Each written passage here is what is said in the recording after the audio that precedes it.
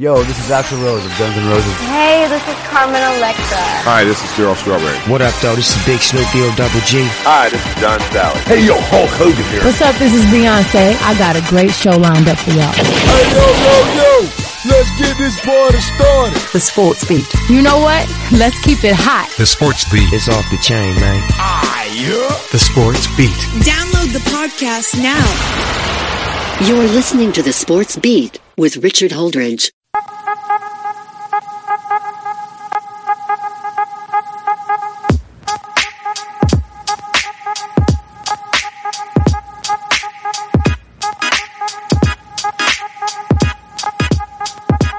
Once again, it is the Sports Beat with Richard Holdridge.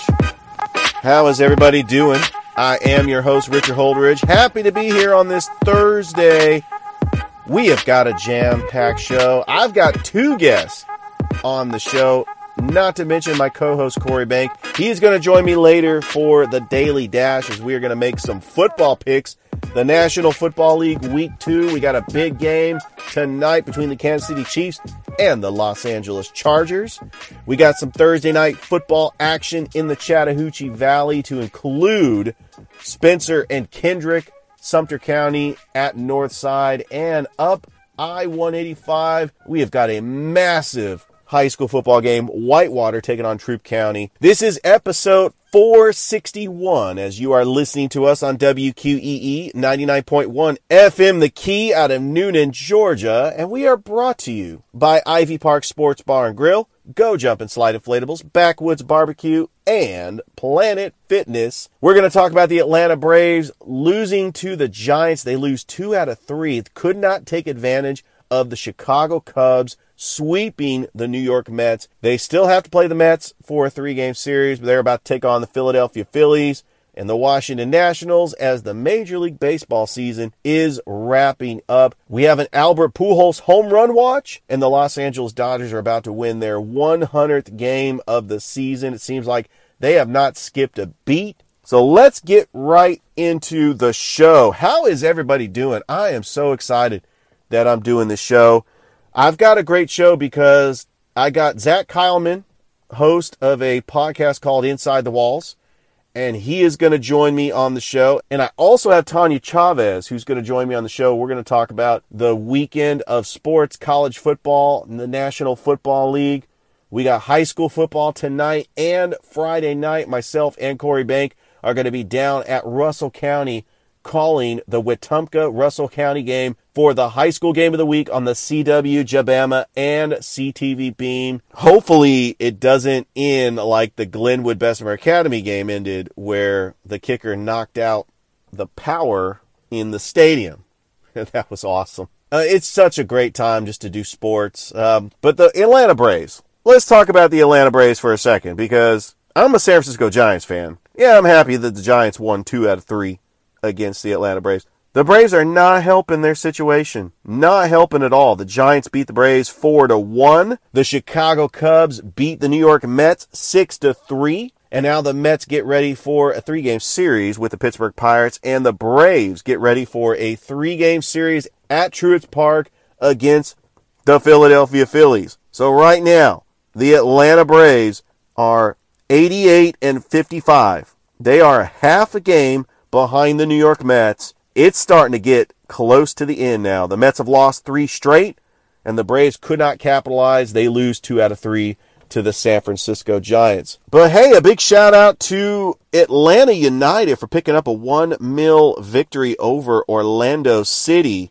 and their playoff hopes are still alive. Looking at the tables in Major League Soccer for the Eastern Conference, Atlanta United is currently in 9th place. They are tied with Inter Miami and only 2 points back from the Columbus Crew. Atlanta United might make the playoffs. This is actually a pretty good thing. Atlanta United has struggled all year, and there's a chance that they could make the playoffs. The Philadelphia Union's been the best team in the Eastern Conference all year. And then over in the Western Conference, LAFC. Is this the year that LAFC finally wins a championship? And just another championship for the city of Los Angeles. Wouldn't that be special for the City of Angels? We got NFL Week 2 coming up. The Atlanta Falcons taking on the Los Angeles Rams. Hopefully, the Atlanta Falcons can get a victory there, but they really blew their chances with the New Orleans Saints. You got the WNBA Finals, the Las Vegas Aces taking on the Connecticut Sun.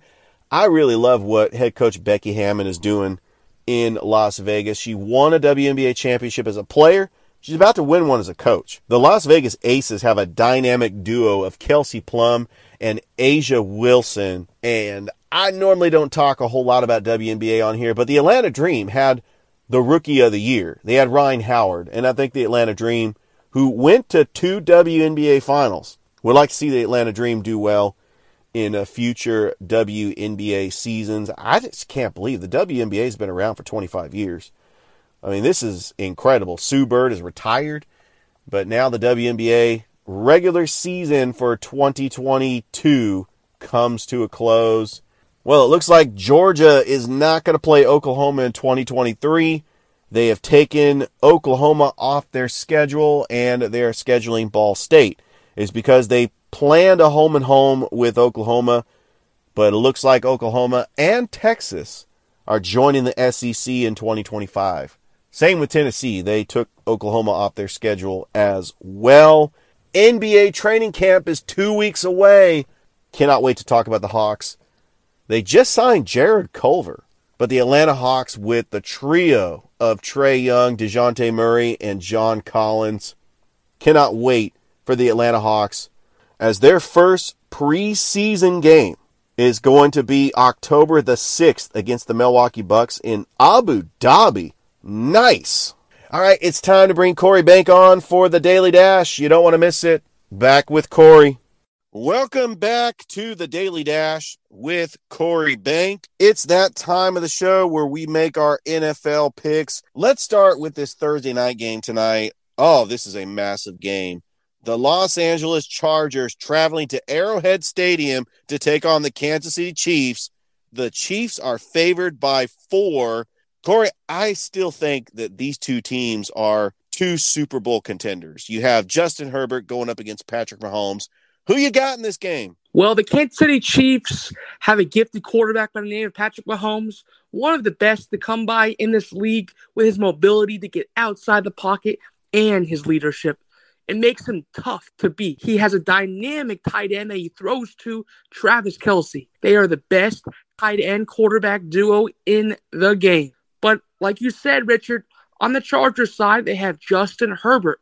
But I believe in this one, the Chiefs are going to pull this one out. All right, and I threw this one in here for you, Corey, because I know you're a Jets fan. Took one on the chin against Baltimore in Week 1. They take on the Cleveland Browns in Cleveland for Week 2. Who do you got in this game? Cleveland is a 6.5-point favorite. Well, Richard, as a Jet fan, I am counting the days Zach Wilson comes back. They're saying that he's going to be out for another 4 to 5 weeks. Michael Carter is a bright spot on this Jets team, as well as Jets linebacker, leading tackler, C.J. Mosley. But in order for them to be competitive in the game, they're going to need receivers Elijah Moore and Corey Davis to keep them competitive in this game. Now, on the Cleveland Browns side, they have one of the best running backs in the game, Nick Chubb, who rushed for 141 yards last week, and they're led by outstanding linebacker Myles Garrett, one of the best run-stuffing linebackers in the game, especially when they give him exotic blitz packages right in the holes. I do think the Browns are going to pull this one out despite the Jets' quarterback antics, as well as not having Deshaun Watson on the Browns' end. And the next game that we are going to talk about, the Tampa Bay Buccaneers traveling to the Superdome to take on the New Orleans Saints. Buccaneers are favored by 2.5. I disagree here, Corey, because the Saints play the Buccaneers very well in the regular season. Jameis Winston was on fire Week 1 against the Atlanta Falcons. And Tampa Bay really wasn't challenged against the Dallas Cowboys. Their defense just took over the game. It is strength on strength. You got 2 talented defenses, and I think that the New Orleans Saints get the victory here because they're playing at home and they have that home field advantage. Well, the Tampa Bay Buccaneers, they looked great last week coming off the win led by the legendary quarterback Tom Brady, who has become the oldest quarterback ever to start in a football game. That's something you've never seen. So the Bucs' leading running back is workhorse back Leonard Fournette, who rushed for 127 yards last week. I believe he is going to continue his dominance despite Pro Bowl defensive end Cameron Jordan on the Saints side is a threat to the Bucs' passing and rushing attack. Mike Evans is the dynamic receiver, and he is Brady's favorite target. They're led in the middle by a stout linebacker, Devin White. On the Saints end, they have the combination of Taysom Hill and Alvin Kamara. It's a very tough duo running with the football, catching the football out in the slot and in the backfield. But the leading pass catchers on the Saints team are Jarvis Landry and Michael Thomas. So I believe in the end of the day, the Buccaneers are going to be using ground and pound too much in the trenches, and they're going to win this football game. The Seattle Seahawks and the San Francisco 49ers. I am a diehard 49ers fan. I can't stand the Seahawks, and now I really don't know how I feel about them now that they don't have Russell Wilson. They shocked me when they knocked off Russell Wilson and the Broncos on a Monday night. They got a short week traveling to Levi's Stadium in Santa Clara. The 49ers are trying to get off the mat after losing to the Chicago Bears. We don't know the status of George Kittle. Elijah Mitchell is going to be out for 2 months. I'm shocked. The 49ers are an 8.5-point favorite. I think the 49ers are going to win this game, but I would take the points. That's a lot of points to give, especially to an arch rival. Pete Carroll just has the Seahawks playing tough at all times, with or without Russell Wilson. And Geno Smith really surprised me, played very well in that game against the Denver Broncos. I got the 49ers and the points. What do you say, Corey? So the Seattle Seahawks have lost 5 of the 8 road games. That is the stat.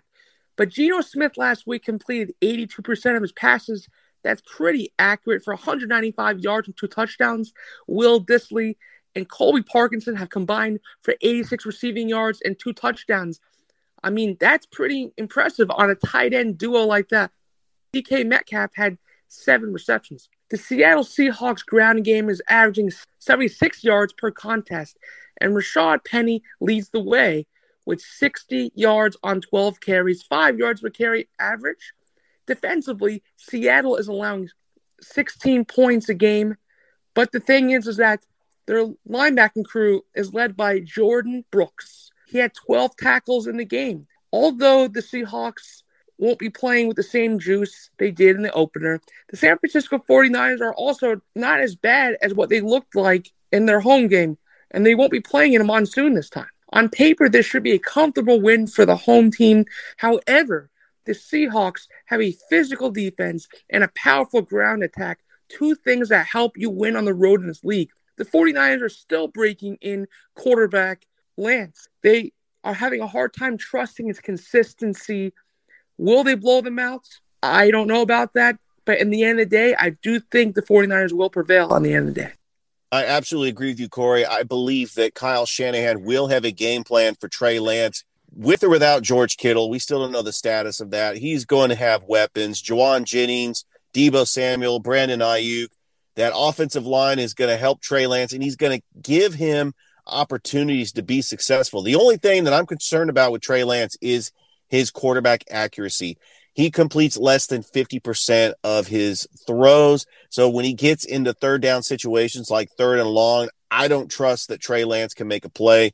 He still is dynamic in the ground game. Like, he can run for the first down, but he made so many mistakes in that Chicago Bears game. And I was so disappointed because the 49ers gave up 3 first-round picks for Trey Lance. He's supposed to be the future of the 49ers. The fan in me was calling for the 49ers to bench him and start Jimmy Garoppolo in his place. But you get a young quarterback in any situation like that on the road in terrible weather conditions with a decent defense in the Chicago Bears. You're right. I think that the San Francisco 49ers do get the win, especially with their defense led by Nick Bosa, Fred Warner. All right, Corey, well, we have one more game on the schedule, and with this being a local podcast of the state of Georgia, we cannot have an NFL Pick'em show without talking about the Atlanta Falcons. but this Falcons team is not as bad as we think. I thought that they did some good things against the New Orleans Saints in week 1. However, they cannot close out games. The Rams were embarrassed on Thursday night against the Buffalo Bills. The Rams have an extra couple days to prepare for this game. It's in SoFi Stadium. The Rams are favored by 10.5. I think the Rams win, and they win comfortably. Corey, does the Falcons make it a game? I believe the Falcons are going to make it a game for the first half, and then we're going to see the Rams really come together as the team that they are. I mean, Aaron Donald, down the stretch in the game, is going to be too much with the pass rush and getting in the backfield, making it very hard for this offensive line. I think that's going to be the decision in the game, in the trenches. I do think the Rams are going to come out victorious, but I do think it's going to take until at least halfway through the third quarter for them to really break out. And I think that Jalen Ramsey is going to have a bounce-back game. The matchup I want to see is Drake London versus Jalen Ramsey. The Rams are going to find a way to double Kyle Pitts. They're going to stop the run game with Cordell Patterson. I think the Rams respond, and that's how they're able to get the victory. Well, Corey, another successful episode of the Daily Dash with Corey Bank. All right, we'll be back with Zach Kyleman, the host of a podcast called Inside the Walls Podcast. He's going to be joining me on the show. You don't want to miss it. Welcome back to the show, and I am so excited about my next guest. He's been on before. He's the host of a podcast called Inside the Walls, and I know we're in the off season of the National Arena League, but Zach Kyleman, Zach, I'm so glad that you're able to make it onto the show. Zach, it's great to have you back. Yeah, glad to be back on with you, Richard. I can't wait to discuss what we have to discuss, at least certain parts of it. I know we gotta circle back around to a few things as there's been news on your end in Columbus, so. Off season might be here for the NAL, but that doesn't mean that the news stops. There's still plenty of stuff going on. The latest news that former Columbus Lions head coach Jason Gibson taken the position to be the new head coach of the Jacksonville Sharks. First of all, Zach, I don't know how you felt about it, but when I found out he was taking the job to be the head coach of Jacksonville, I was completely stunned. I'll be honest with you, that was a curveball. Because, I mean, I'll be frank, before that announcement had happened, we had met up at the championship game. I had been talking with him. And him and I had been talking about the next season ahead, which obviously a big deal like this. I mean, going to the Jacksonville Sharks, I don't know at what timeline that was in him going to Jacksonville, but quite frankly, I mean, that's something you don't just drop, because, I mean, that's game-changing because Jason Gibson, for all intents and purposes, is one of the landmark head coaches in the National Arena League. He's been there since the beginning, even earlier with successes before the NAL. So a news piece like that, you just don't, like, no matter how much you trust or talk to a guy, you just don't let that get out there, And so it's kind of weird thinking back now that it was within 1 week after talking to him about like the upcoming season with the Lions, all of a sudden it's, oh, dang, he's in Jacksonville now? Wow. The flip over to an organization, a rival organization of that. It was kind of hard for me to fathom. I'm still trying to process it, but I'm happy for Coach Gibson and his family. It's a great opportunity. Jacksonville's a great market, and he's going to have instant success at Jacksonville, and that rivalry between Columbus and Jacksonville has gotten a little bit more interesting. I cannot wait until that first game when the Jacksonville Sharks come to the Columbus Center. And you know what, Zach? I'm going to be the first person down at the field shaking Coach Gibson's hand because I appreciated all of his hard work and all the things that he has done for my broadcasting career. He was the one who brought me on the broadcast team for the Columbus Lions. And of course, he's a part owner of the Columbus Rapids, which is the indoor soccer team. And he offered me that job, and I've been the play-by-play announcer for the Rapids. And I've gotten to know Coach Gibson over the last couple of years. He used to have a segment on our local radio station here in Columbus, and we just hit it off. I mean, it was just instant chemistry because of his knowledge of football.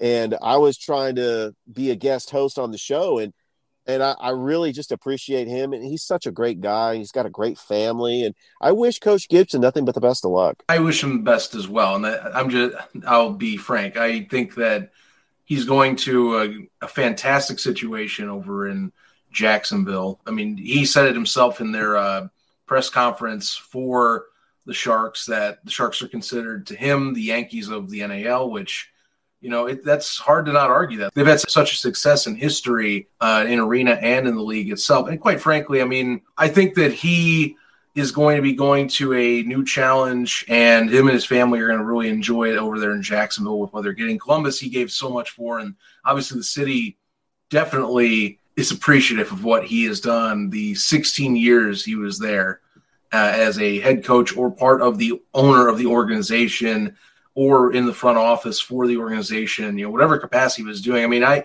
talking with him, I mean, he had so many roles with the Lions that he really was kind of just the embodiment of what the Columbus Lions are. So he'll be making quite an impact over there in Jacksonville. And honestly, with them getting Jason Gibson, that just puts the league, I think, on notice. That is one of the top guys in terms of recruiting talent in the National Arena League, and putting him over there in Jacksonville, which is a large organization with plenty of resources. That's kind of scary to me. There's plenty of potential next year for Jacksonville to take an even farther step than they did last season, even making the playoffs. I could not agree more. And also, you have been very busy this offseason, had a couple of podcasts for Inside the Walls. And, of course, we're going to have two brand new teams in the National Arena League, the Fayetteville Mustangs and the West Texas Warbirds. I know I'm excited about the next season, and I know that you're going to have a full slate of episodes. But also, we received word that was also a little bit shocking, that the Columbus Lions have a new ownership group, the president of the Albany Empire. And I think, Zach, you probably know more information about this. The president of Albany and then the ownership group from Orlando has come on to become the owners of the Columbus Lions. Yeah, so there's a lot going on here. So what you have is you're having a combination of essentially the trio that owns the Albany Empire. You have Mike Quarta, Ron Tradico, and then Nate Starling, who is a minority owner of the Empire, but also one of the main owners of the Orlando Predators.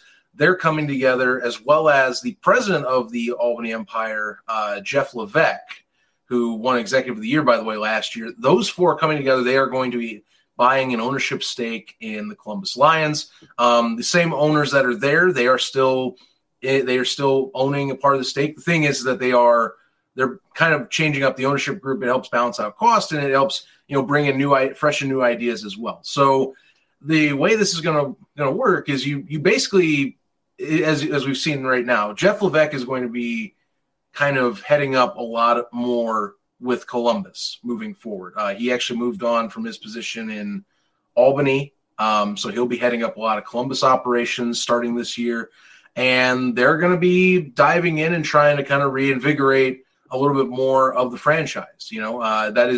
That's the objective.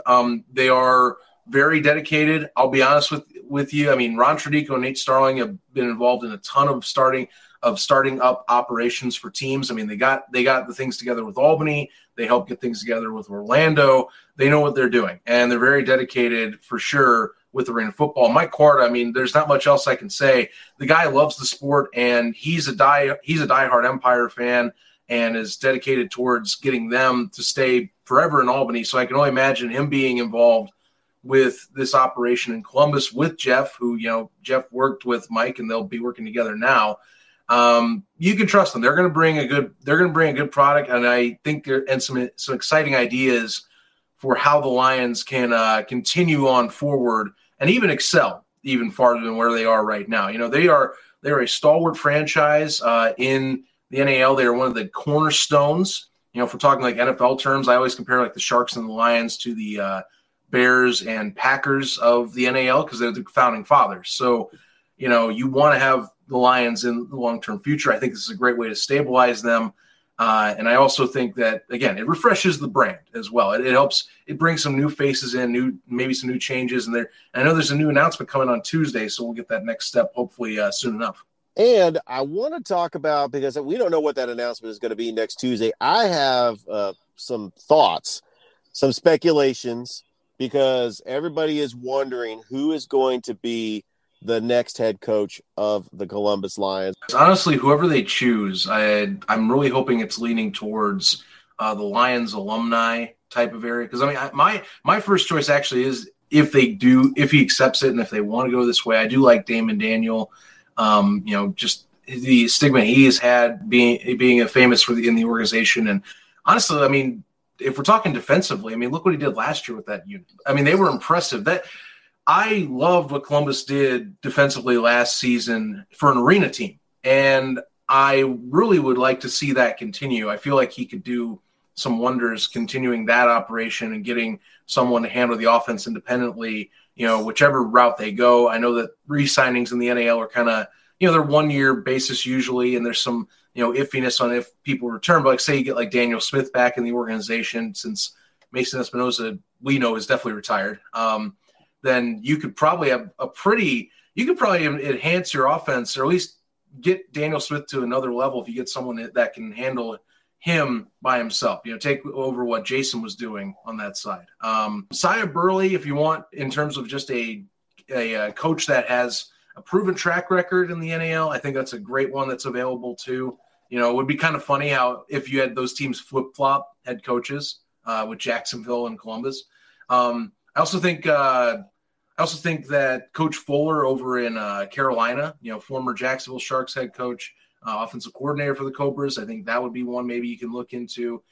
Just someone I think that either can stabilize the position for at least for the near future, if you want it that way, or like we're talking with a player or alum, take a swing and put someone that's a local community guy or someone that was with the team that knows the Columbus Lions community. Because again, with Arena, it's all about community engagement, getting down there at the ground level and interacting with fans and those in the area, especially in Columbus, Georgia. So those might be your best plays. But you're right. There's options on both sides of the fence that you could take that I think would satisfy what you need to do this year to stabilize that franchise.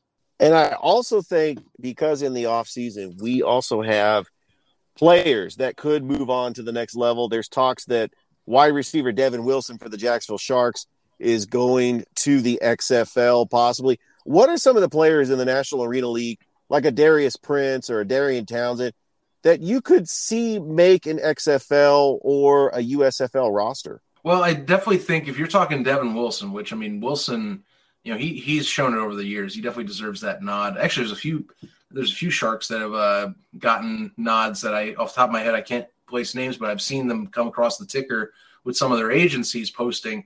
I really hope Darius Prince does get a look. That's my hope. I know I said age to me is just a number because he's 32. So some scouts could look at that as an issue. But to me, the guy has been at a top level. He was in a spring league in the Alliance American Football previously. He's been in the NFL. What can you say? He's done everything in Arena at this point. I feel like he should get back to that level if he is allowed to. And I know he would love to pursue that if he's given the chance. If we're talking about, say, other positions, if I'm thinking, for example, with the Lions, I think you can see someone like a Joel Green. You can see a lot of defensive guys like Kenny Starks. I would really love to see him have a shot if he was given a chance. But I think some of those positions might have to be evaluated, a little differently. Because here's the caveat with Iron Man is I love Iron Man for the sport. It's sometimes, though, can make it a little more difficult for certain positions, I think, with evaluation for, say, a outdoor league. But if you excel at, say, a receiver, you excel at DB, and especially if you excel at, a linebacker spot, too, I think those are ones you can look at. Quarterbacks, I think that one is a little harder because I think teams, they look like outdoor teams, I think, because of the shorter field, there's a little less throwing lanes and such, but I still think QBs deserve a shot. So, for example, in this league, I've really enjoyed Arvell Nelson, Sam Castronova, Jonathan Bain. I feel like all those dudes I feel like they deserve at least a shot at taking a look in the XFL or the USFL or wherever it is. But some stuff it's just a little harder with the rule sets and things to get evaluated. Nonetheless, though, those are some examples. I think really, even though it's Ironman, some of those Ironman positions, if you focus in on like the best side of the ball they played at, I think they should at least get a shot at that. Even like say a DJ Myers, for example, first team in terms of being a linebacker, they should take a look, even though he is a receiver at heart. All right, Zach, you are very close to the National Arena League. I got to ask you, how was that championship game between Albany and Carolina? Oh, I love the atmosphere. Albany did a fantastic job with their setup on that championship. The presentation of it, I love the feel of the game. Fans for the Empire came out pretty well, and I think they are growing it back up. It's been a climb. I mean, the COVID year and then 2021. With restrictions in Albany, New York, they had a lot of stuff they had to, kind of get going with some hiccups due to trying to get some fans out there. And I think that area is slowly getting back out for them. So that fan base was great. Love talking to some people that I talk to online in person. It's always fascinating to me to meet some folks in person that I never imagined I would. And then, getting to talk with just the NAL owners and the commissioner himself in person, getting to discuss some things on the league level. I think that the NAL is going a really good direction right now. There's still things they can work on, of course, but in terms of the core foundation of it, the owners that they have, the people that are doing this and are dedicated to the sport, and just the things they're doing to change the sport. Again, Ironman, I think after the early hiccups, people are starting to realize that it melds into the game well. And the nets being announced, which they've been talking about that for a while before this, and then they had rumored to possibly try and get that announcement done before the championship, and it didn't happen. But they're excited to have that back. They're excited to have traditional arena football back, and I think that really does put the sport in a prime position to excel a little farther, because this is what we're going to get. That is what came out in 1987 again. Ironman football, rebound nets, crazy scoring, and I'm talking even crazier than it already was with just the field goal post. Like this sport is going in the right direction in terms of the product, and I feel like at the championship I got a little more excited than even I usually am about the National Arena League. Yes, I hope it can get back to the glory days of, I'm from the San Francisco Bay Area, so I grew up rooting for the San Jose SaberCats. Oh yeah, you know that's and then that one. I hear so many stories from AFL fans about the SaberCats, of course, and I mean obviously the Rattlers are in the IFL, but I mean they have so much cred for being a traditional organization, and then the NAL, of course, adding some AFL teams, I think is nice for that brand too. I mean, just look at what Orlando's doing, by the way. I mean, they had the largest single game attendance last year. Which is insane. Absolutely. Considering that franchise almost was done existing after 2019. So hard to believe. All of us can remember the story of Kurt Warner playing for the Iowa Barnstormers. I mean, so anybody can have instant success in the arena football. And I really wish the best of luck to all these players in 2023. And I cannot wait to get back into the broadcast booth and call the Columbus Lions. I mean, I talked to one of the owners. We're going to have a season. The Lions are going to be back in 2023, and I am excited to get back up in the broadcast booth. Oh yeah, I'm looking forward to it as well. And I'm glad that they were quick to put anything of a doubt to rest when Gibson left. Because again, I mean, you and I can't stress enough that Jason Gibson was more than just a head coach for this organization. Yes. So there were definite questions.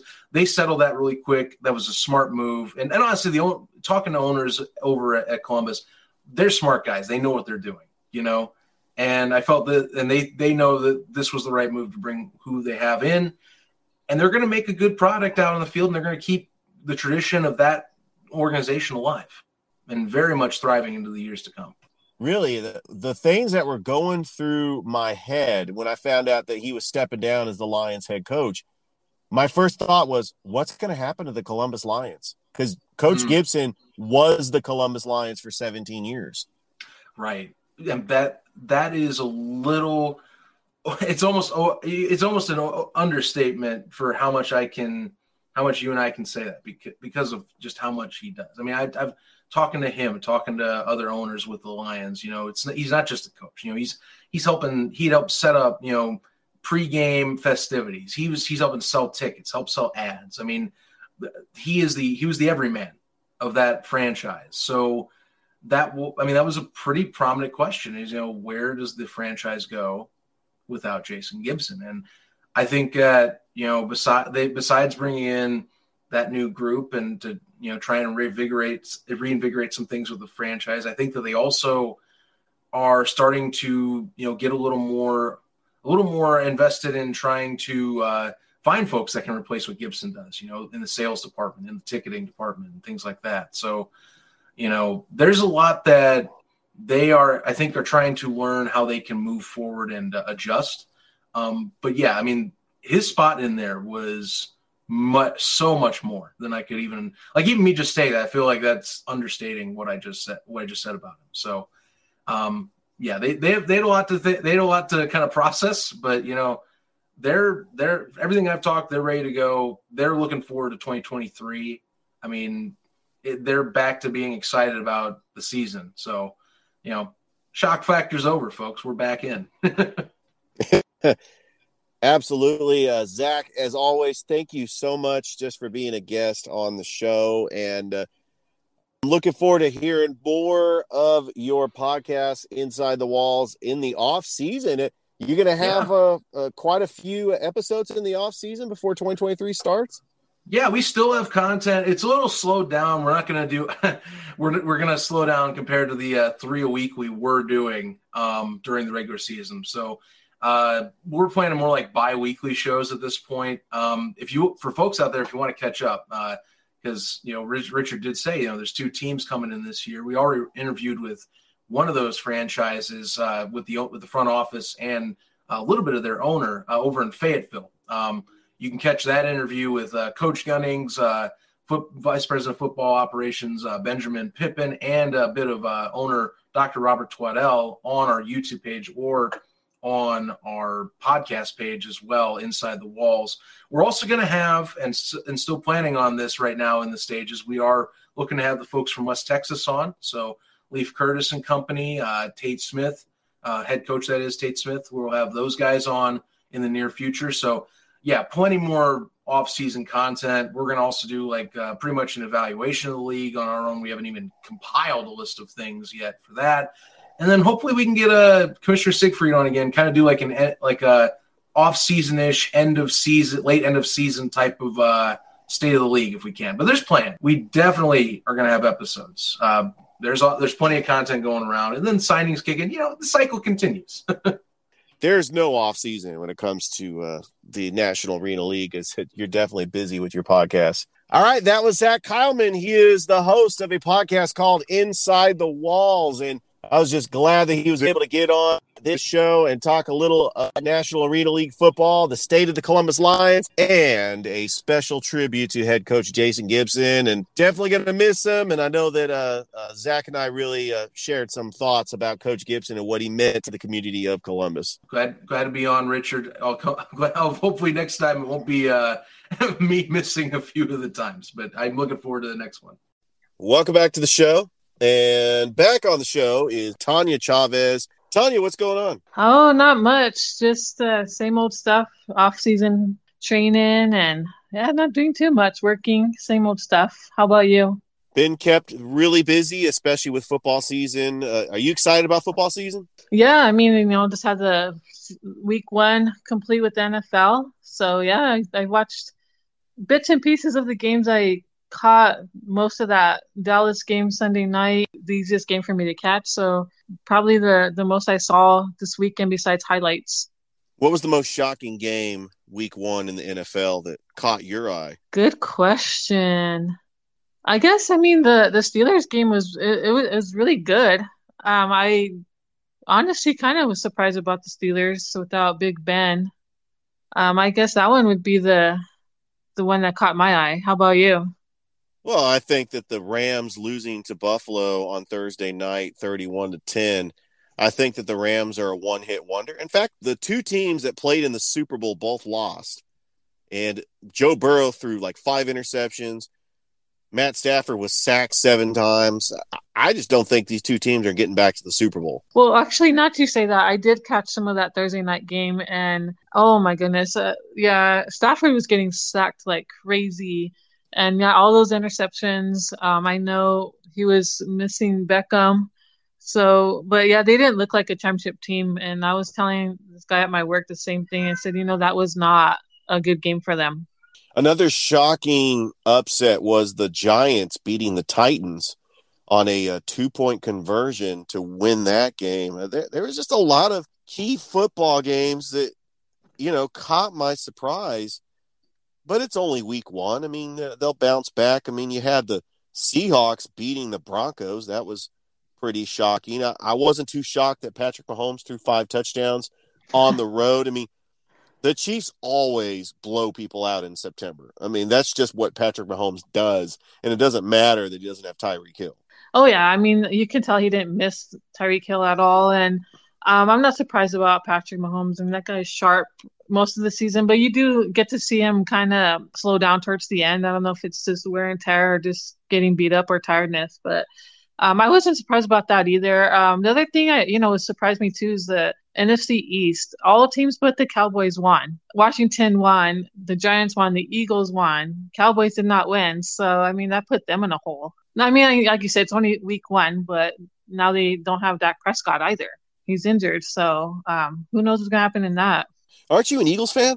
I am, yeah. And I wasn't surprised they won. I mean, I had a feeling they were going to win that game. Brown had a great game. I just saw highlights. I mean, they don't show the Eagles too much here in New Mexico. We get the Cowboy games, the Chiefs, Broncos. Those are the games we get here. But the highlights I saw, I was really proud of them. I was happy for the results. All right, so you got the Los Angeles Chargers beating the Las Vegas Raiders 24-19. Minnesota beating Green Bay 23-7. That was a little shocking, but Green Bay usually loses that first game, and then Aaron Rodgers tells the media to relax. And so maybe Green Bay will bounce back. And the Colts and the Texans on a 20-20 tie. Looks like Houston was going to pull away in that game.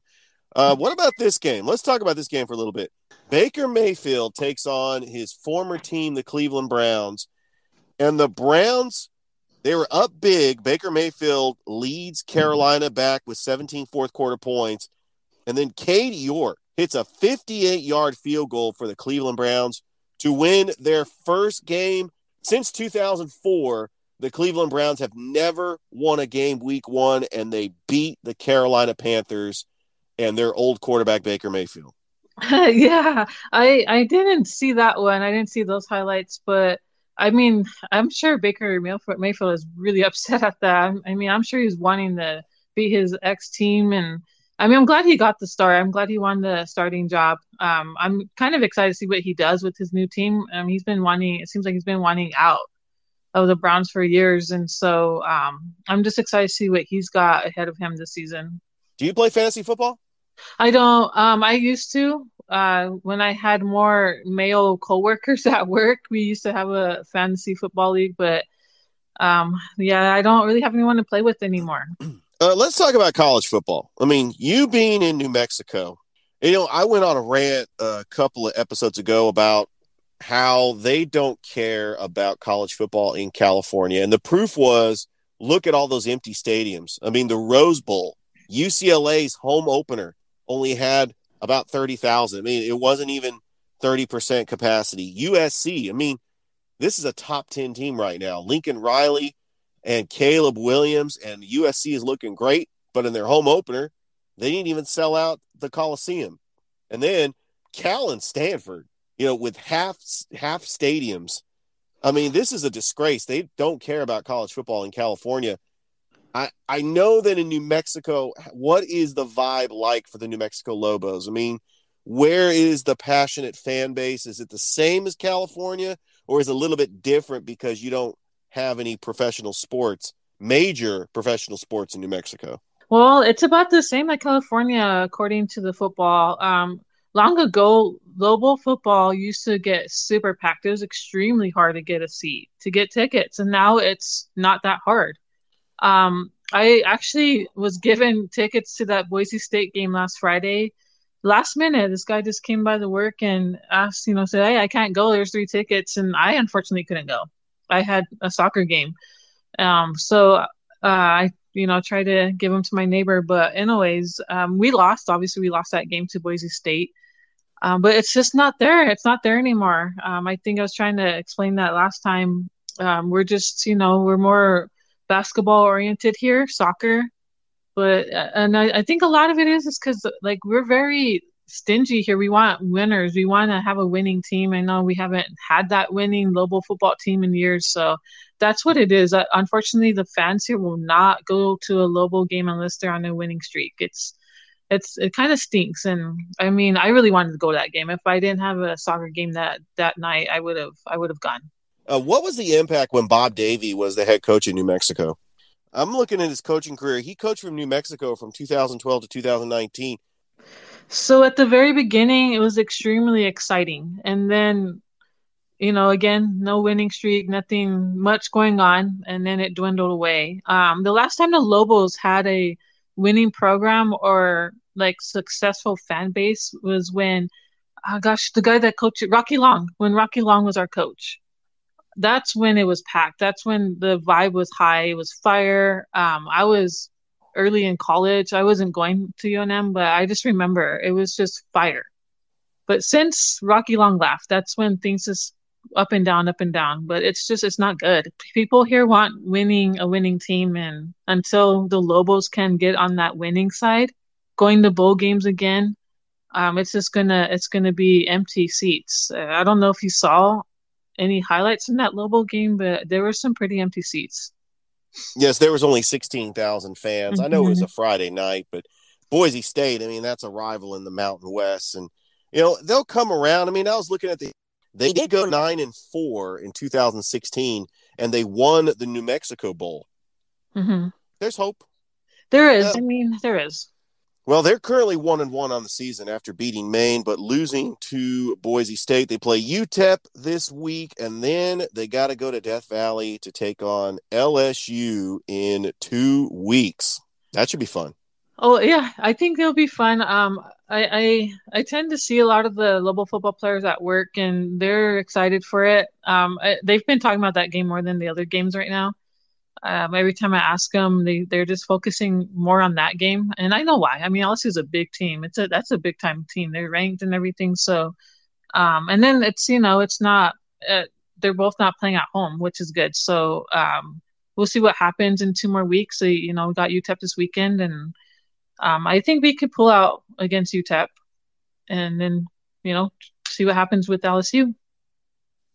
Tanya, I got to ask you, how's the offseason going for the New Mexico Lightning? And are you excited to watch some National Indoor Soccer League games coming up in December? Oh, yeah. I keep looking at the schedules, and I'll be watching the NISL like I did last year, watching you in the broadcast. Still in off-season with us here. The league, they're putting out the schedule, and just gonna see what happens. I mean, financially, we're just still not set. It's New Mexico struggled during the pandemic. We were locked down for over 15 months down here, so still a lot of businesses with struggling with money, and that does not help us with sponsorship. So I'm not sure, honestly. We might have to take a season off, and if that happens, I've already been offered to play with the Austin team. And so, I mean, I'm not going to stop playing until my body says no more. But yeah, I'm excited. I know in our league, we have the U.S. national teams. I played for the women in one game last year. The men are going to be playing this Saturday against Mexico. So I'm going to probably tune into that as well. It's some pretty cool stuff. I think they come out on the Facebook Live. That's where they are seen. That is pretty awesome. I actually did watch you in a match on Facebook Live when you had that tournament in Dallas, or I believe it was San Antonio. I think you had this tournament in San Antonio where you were playing like multiple games in one day. Yeah, we did a lot of that, and it was just because they were trying to accommodate us so that our trip up there wasn't like so many trips. So they were trying to squeeze as many games and teams for us. They all showed up over there to play us. So it might have been Houston. I don't know how recent you looked at the game. I think But it yeah, was I think it was in the summertime. okay. Yeah, it was. Yeah, it was exhausting. And then if it was this past summer, yeah, it was exhausting and. Yeah, just I've been battling injuries. I've been having the knee thing and plantar fasciitis and hamstring issues. So it just goes on with the aging territory. Well, I tell you, I know you're a fan of the NISL, and we got two new expansion teams, the Tampa Bay Strikers and the Central Florida Crusaders. So we got a total of 6 teams Yeah. in the NISL. Of course, the Memphis Americans, the defending NISL champions, are back. And I noticed on their Facebook page, all of them are back signing. Kelsey Keon is back. Angel Haley, their goalkeeper. Lauren Odino Drawn. I mean, they pretty much got a great team. The Rapids have not announced any signings. I'm curious to see if Olivia Gerald's going to come back. I know that I talked to Megan Byers. She plans to be back. Brittany Conway plans to be back. Bria Riancho, our goalkeeper, probably one of the best goalkeepers in the NISL, should be back. And Sydney Vadney said that she is going to be back. But we got a new general manager, a new outlook, and we should see some new players. I think that there's going to be a lot of different players on the broadcast. And Tanya, it is official. They actually invited me to be back to call the games for season 2. I am excited about it. In fact, my new co-host and my broadcast partner for the high school game of the week said he is willing to call games with me. So I'm not going to be there by myself doing play-by-play. So it should be fun, and I'm looking forward to the season. Oh yeah, I'm so happy for you. Yeah, I'm looking forward to it too. I love watching that, and yeah, like you said, the Rapids were, under new coaching as well. So hopefully they sign all those good players from last season, and I think they had a good squad. I really enjoyed watching the Rapid games. I watched most of their games and the other teams, to be honest with you, and excited to see what these new teams have to offer and what they look like. I'm so glad the league is growing. It's really exciting. Maybe it'll come a little bit more west, and we'll see some west teams in. I know the guy in Dallas in my league, the guy that runs the Dallas teams, he really wants to put a team in the league. He has mentioned it so many times. And then he also has mentioned, and we were trying to do a scrimmage with one of the teams in the NISL, and it didn't work out. But that's, we were trying to do that as well. So hopefully we can get something going next year with that. All right, Tanya, I got to ask you. I know you're a baseball fan. I mean, you like the Angels. Albert Pujols used to play for the Angels. Yeah. Will Albert Pujols hit his 700th home run? I think so. I really think so. He is having a great last season, and it's sad to see him go. I'm glad he's having a good season with the Cardinals. I do believe in him. I believe he's going to do it. He's almost there. I know the season is dwindling down, but I think he can do it, and I'm excited for him. I hope he does do it. And yeah, I love baseball. I was actually trying to watch the Yankee game right now. The Yankees and Red Sox are playing on TV, and they're tied. But yeah, baseball is exciting. The Dodgers just clinched the playoffs, and I know my Angels are not going, but still excited to watch it. I love baseball. I cannot wait till the baseball playoffs. The rivalries. I mean, I remember how heated that Yankees-Red Sox rivalry was. I don't know if you remember 2003 when Aaron Boone hit that home run off Tim Wakefield. And then the Yankees and Red Sox meet again in the ALCS in 2004. And that, right, and this is my opinion. I mean, you tell me if I'm correct or not. But the Red Sox coming back to defeat the Yankees after trailing 3-0 is the greatest sports story of all time. Oh, yeah, I agree, especially because the rival, the playoffs, and those were the days. That's when I really loved that rivalry because there were so many strong players on both sides. Big Papi, and they had, that pitcher, I forget his name right now, Mariano Rivera for the Yankees. They had him. Kurt Schilling. Mm-hmm. Kurt Schilling's bloody sock. You got Pedro Martinez. Yeah, there were so many good players on both sides. Yeah, I used to love watching that rivalry. That's here in New Mexico, those are the games we get to. We get the Dodgers and the Yankees, all the the big time clubs. That's who we get. We don't even get the Rockies and the Isotopes. The Albuquerque Isotopes are their affiliate. It's so funny, but that takes me back. The Albuquerque Isotopes. I think I remember when I was living in the Sacramento area. I believe I went to a Sacramento River Cats game when they played the Albuquerque Isotopes years ago. AAA baseball in the Pacific Coast League.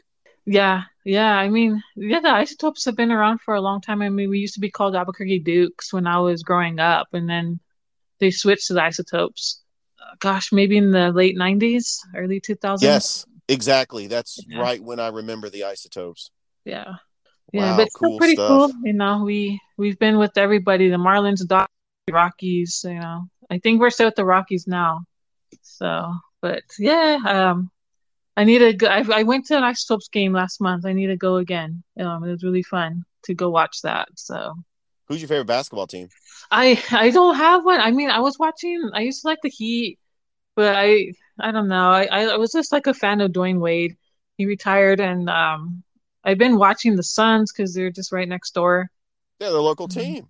Yeah, they're right there. I mean, again, with basketball, you guess who New Mexico shows? The Lakers. They don't even show the Suns too much. We get all the Lakers, the big name teams. The Knicks, even though the Knicks aren't very big, but I mean, like top notch teams, like the big cities, I guess. So they like to show the Lakers the most, though, out of all the teams. Occasionally we get the Jazz. We don't even really get Nugget games too often. So, but yeah, we'll see what happens this season with the Suns, the whole NBA. It should be interesting. Oh, I cannot wait until the NBA season. We're about a month away. Mm-hmm. The season just starts earlier and earlier. So you're looking at NBA training camps happening in a couple of weeks. I mean, one thing is for sure, though, is that the Sacramento Kings will continue having that drought of missing the playoffs. They have missed the playoffs since the last time the Kings made the playoffs was 2006. And that was the tail end of their greatest show on court era. And the Kings have not made the playoffs ever since. Meanwhile, you have up-and-coming teams like the Minnesota Timberwolves. I actually appreciate what the Timberwolves did with Anthony Edwards and Karl Anthony Towns. But now Patrick Beverley, who is the most flamboyant, most scrappy player I've ever met, is now on the Lakers. And I think that's going to be a difference maker. I think Patrick Beverley on the Lakers is going to equal more wins. I don't think necessarily the Lakers are going to win the NBA title. There's too many good teams out there, like the Celtics and the Warriors and the Milwaukee Bucks with Giannis. Mm-hmm. But with Patrick Beverley, I think that Russell Westbrook takes a step back and he doesn't try to do it all himself. Anthony Davis gets healthy. And LeBron is going to try to run it back. He's convinced that the Lakers with the big three and now with Patrick Beverley is going to win an NBA title. Yeah, I mean, if those guys can stay healthy, because LeBron and Davis have had some bad healthy issues the last couple of years, I think they can make a good run. And then, Patrick Beverley, like he's got like a defensive charge, right? Like, he causes problems. I think he causes headaches for the other teams. So I honestly sometimes can't stand him. But he's gonna change the team, I think. And I don't know, like Westbrook didn't seem like he was flowing with them last season too well. I don't know unless I was seeing something wrong, but I feel like they weren't meshing together. All those guys were just not meshing together. Maybe it was the injuries. I really like Westbrook. I like him. He's very athletic. He's a great point guard. I don't believe he's stingy with the ball. I like when he can handle the ball. When he's got the ball, I feel like he makes things happen. I loved watching him when he was on the Thunder. Him and KD, they were so much fun to watch. I'm excited. I gotta really get a team, I think. Maybe I'll just become a Suns fan. They're right there. They're our neighbors. So. Oh, of course. Living in New Mexico, who's the hockey team? Is it the Arizona Coyotes? Is it the Colorado Avalanche? Yeah, it's the Avalanche. No one really talks about the Coyotes. Everybody knows the Avalanche. But then, here in New Mexico, into hockey. Nobody talks about it too much. I don't ever see anyone wearing hockey jerseys. I don't know. I mean, we do get snow. We get a winter here. We don't have hockey here. That's the thing. We do not have hockey here in New Mexico. I mean, we have ice skating rinks, but we used to have a semi-pro hockey team, the Scorpions, long ago. That was again when I was growing up, the New Mexico Scorpions. But yeah, it's just not there, you know. I used to watch a lot of hockey when I was a kid, but you know, just don't really watch it as much anymore. I could tell you the players when I was a kid, but now all I know is like Sid the Kid, you know. Yeah. And he's Sidney not the Crosby. kid anymore. Yeah. Well, I tell you one thing New Mexico is famous for. Thor's hammer. Oh yeah, that was filmed in New Mexico. Yes, Yeah, you'll a always lot of have. things. That's the place where S.H.I.E.L.D. set up a perimeter around Thor's hammer when it landed on Earth. I know I'm a big Marvel geek. Oh yeah. They filmed a lot of stuff Marvel here. You know, there was some Captain America. Some of that movie was filmed here too. There's a lot of stuff. You know, Breaking Bad, Better Call Saul. There's a lot of things filmed in New Mexico here in Albuquerque, in fact. But yeah, that was pretty cool, actually. I remember that 2012, I believe, the Thor movie came out. Yeah, right around that time. Yeah, I remember that. Marvel movie and stuff. Well, Tanya, oh man, it's been a blast. I hope that you enjoy this new format that I'm doing now, where I go an hour on the radio station, which means if I have a guest on, I mean, feel free to hop on for like 10, 20 minutes, because some of my episodes will have multiple guests. So I really appreciate you just hopping on and talking sports with me. Yeah, you know, anytime, you know, I love it. I love sports, and I mean, sometimes it's hard for me to catch things, you know, I got work and other stuff going on, but I'll catch highlights, and that way, you know, I stay up to date. I get the ESPN alerts all the time. I'm trying to keep up with those and read those. So, but yeah, you know, I'm excited. I watched NFL more than the college football. I caught some of the Notre Dame game the other day. They lost. So it's like, wow. Yeah. Yeah. Marcus Freeman's 0-3 as a coach. That's shocking. Yeah, I watched some of that. I mean, I just noticed a lot of the field goals this weekend, both pro and college, was horrendous. I mean, the BYU game, I don't know it was really late. It was on like it's 1:00 your time when it was ending. But my goodness, so many missed field goals in that game. Just to win the game, they were in overtime. That game ended like at 3:00 in the morning, my time. Yeah. I was gonna say it was way too late for you. So yeah, I'm excited. You know, see what college games show up on TV. That we get a lot of college games, but you know, I sometimes try to tune into the Notre Dame games a lot just because they're fun. I don't know, they just excite me. Well, Notre Dame is the national team, so yeah, I think because of that, you know, they're popular and people talk about them here too. All right, Tanya. Well, thank you so much once again for joining the show, and we'll definitely keep in touch, and we'll do it again sometime. Okay, yeah, sounds good. Thank you. All right. That was Tanya Chavez, and she's gracious enough to join me and talk a little sports here on the show. Thank you so much for listening to another episode of the Sports Beat. I hope everybody has a great rest of your night, and we're out of here. Bye. You've been listening to the Sports Beat with Richard Holdridge. We invite you to download and subscribe. You can find us on Anchor, Spotify, Google Cast, Stitcher, iTunes, or wherever fine podcasts are found. Thanks for listening. Feel free to share with your friends and family. This has been the Sports Beat, with your host, Richard Holdridge. Produced in Columbus, Georgia. Extra production provided by J.D. Matthews. All opinions stated herein are those of the host and do not represent the opinions of Anchor Podcasts. Copyright 2020, all rights reserved.